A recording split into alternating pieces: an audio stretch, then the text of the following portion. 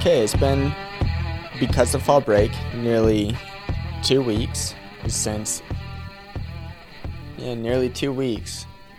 I did an episode on civil procedure, and so I think a very brief review is well in order of federal question jurisdiction.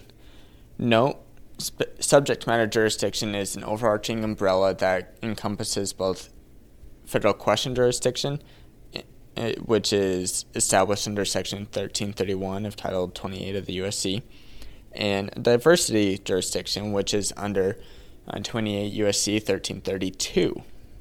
Federal question jurisdiction just means that things need to relate to a federal law, not a state law, in order to hear a claim. And this is outlined in Motley with the well-pleaded complaint rule. And we talked about Motley, where the issue was a state claim, and so this typically isn't going to fall underneath Section 1331. And even though there were federal issues at stake, so it was a state claim because there was a contract claim, but there were federal issues, and those federal issues were established in the defense. And so the well-pleaded complaint rule just says that the claim needs to be related to federal. So it needs to be a federal claim, not a state claim. And here it was all dependent on state claims. One thing to note with the well-pleaded complaint rule is that the defendant can make a counterclaim, but if the plaintiff has already done a state claim, well, then the counterclaim, if it's related to federal law, that cannot be done in a federal court. It still needs to stay in the state court, and that's because, well, they lost the race to documenting, to filing a complaint. And that's really what the well-pleaded complaint rule is. We have here an exception to the well-pleaded complaint rule, where a person can bring a state claim under Section 1331 to a federal court. And that means if there's no diversity, if it can't meet 1332, where there's no diversity, or if it's not in excess of $75,000 in the claim, well then under this one single exception, then the state claim can make it through 1331 to be heard in a federal court. And this is going to be through Grable and Sons. What I'm going to do now is I'm going to talk about Grable, where this was allowed to go through 1331, and then I'm going to talk about two exceptions, Merrill Dow and Gunn. I won't focus as much on Merrill Dow as I do on Gunn. But Grable and Sons, what happened here is that the plaintiff, in this case, he had some property and he did not pay some taxes on it. And so the IRS, when he was away, came in and auctioned off the property. 5 years later, he came back, and to his surprise, because he wasn't told that they were auctioning off the property, to his surprise, there was no property there. And so he sues, saying that I pretty much want my property back.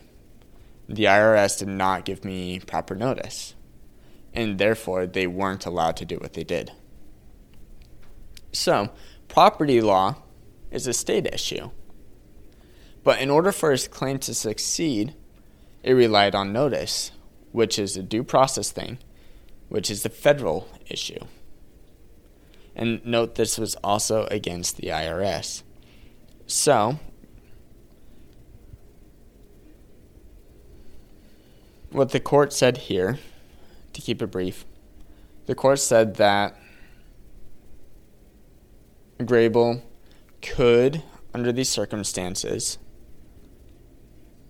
sue in a federal court. It doesn't have to be a state court. And the reason for that is because the law itself would have to change for, his case, for him to win, relied solely on a federal issue. And because his case to win relied on this federal issue, he was able to make his claim in a federal court. This is different from Gunn. Very similar set of circumstances in the sense of he needs to rely on federal law to win.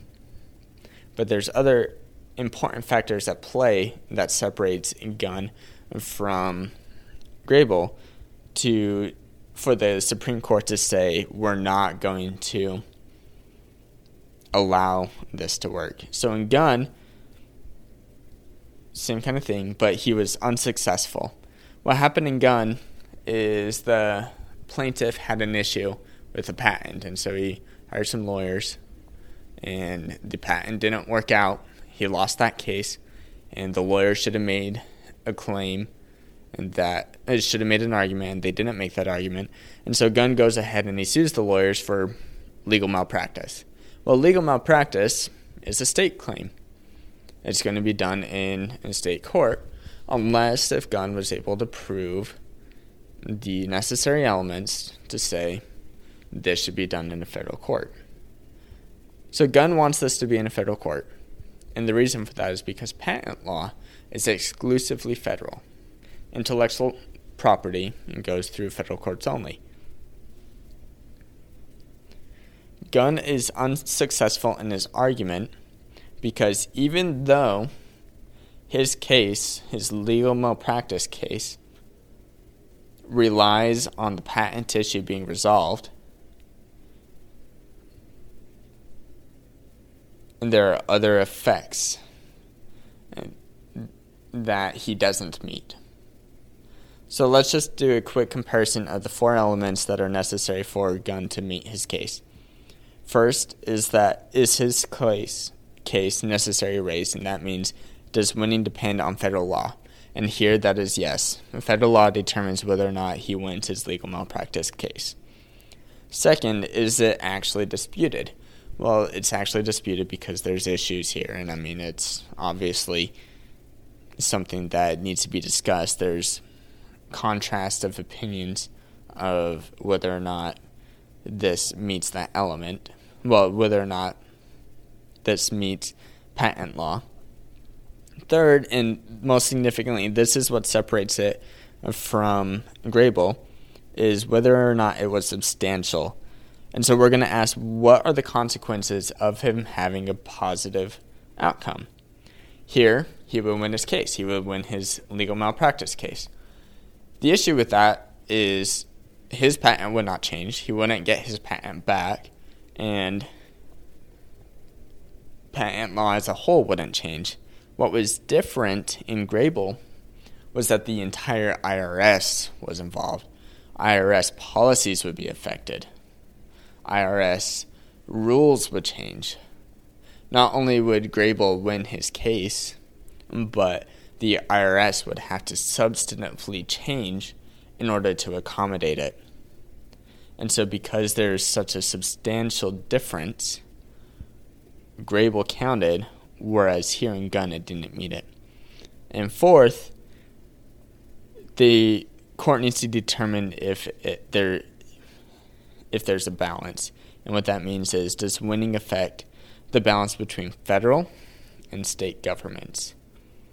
And if it does affect that balance, it's not met. Here, it's not met because, well, there's no substantial influence on federal law, which means that it would only affect state law. And here we don't want to be affecting state law. All this to sum it up, to say federal courts are concerned about the impact that claims have on federal law. And those are going to be the only instances when the federal courts are going to let a state claim into a federal jurisdiction. I didn't get into Merrill Dow, but ultimately the biggest takeaway from that is that the defendants wanted to take this from a state issue to a federal court. They were not allowed, and because the plaintiff's claim was related to the right to sue for injuries, and it wasn't related to their right to sue for improperly labeling the product. That was at issue here, because the labeling the issue was the federal claim issue, and it was the federal law didn't give them a right to sue for that, and so the defendant is only liable to the FDA for those properly labeling things, but to the plaintiff they were only liable for the injuries. And that wraps up the exceptions into a federal question jurisdiction. And we did introduce diversity, but we're going to focus more on that next week. Thank you for listening to this episode of The Law Schoolers. Before I let you go, there are 4 things I want to say. The first thing is, if you enjoyed these episodes and if you enjoyed the website, I would invite you to go and join Law Schoolers Pro, and you can do that by going to lawschoolers.com/join. It's a way for you to support us, but there's also a lot of features there that I think you will enjoy. Second thing is that nearly all of our episodes are unedited. The only ones that aren't are pre-law materials, and the reason for that is so you can actually see the legal material in its raw form as I'm learning it as well. The third thing is that the information contained in these episodes are specifically only for educational purposes. They're not to be used as legal advice. And with that, the fourth thing is, if it is used as legal advice, we are not liable. That is, Law Schoolers is not liable for any legal outcomes. Thank you again for enjoying the show. Have a good one.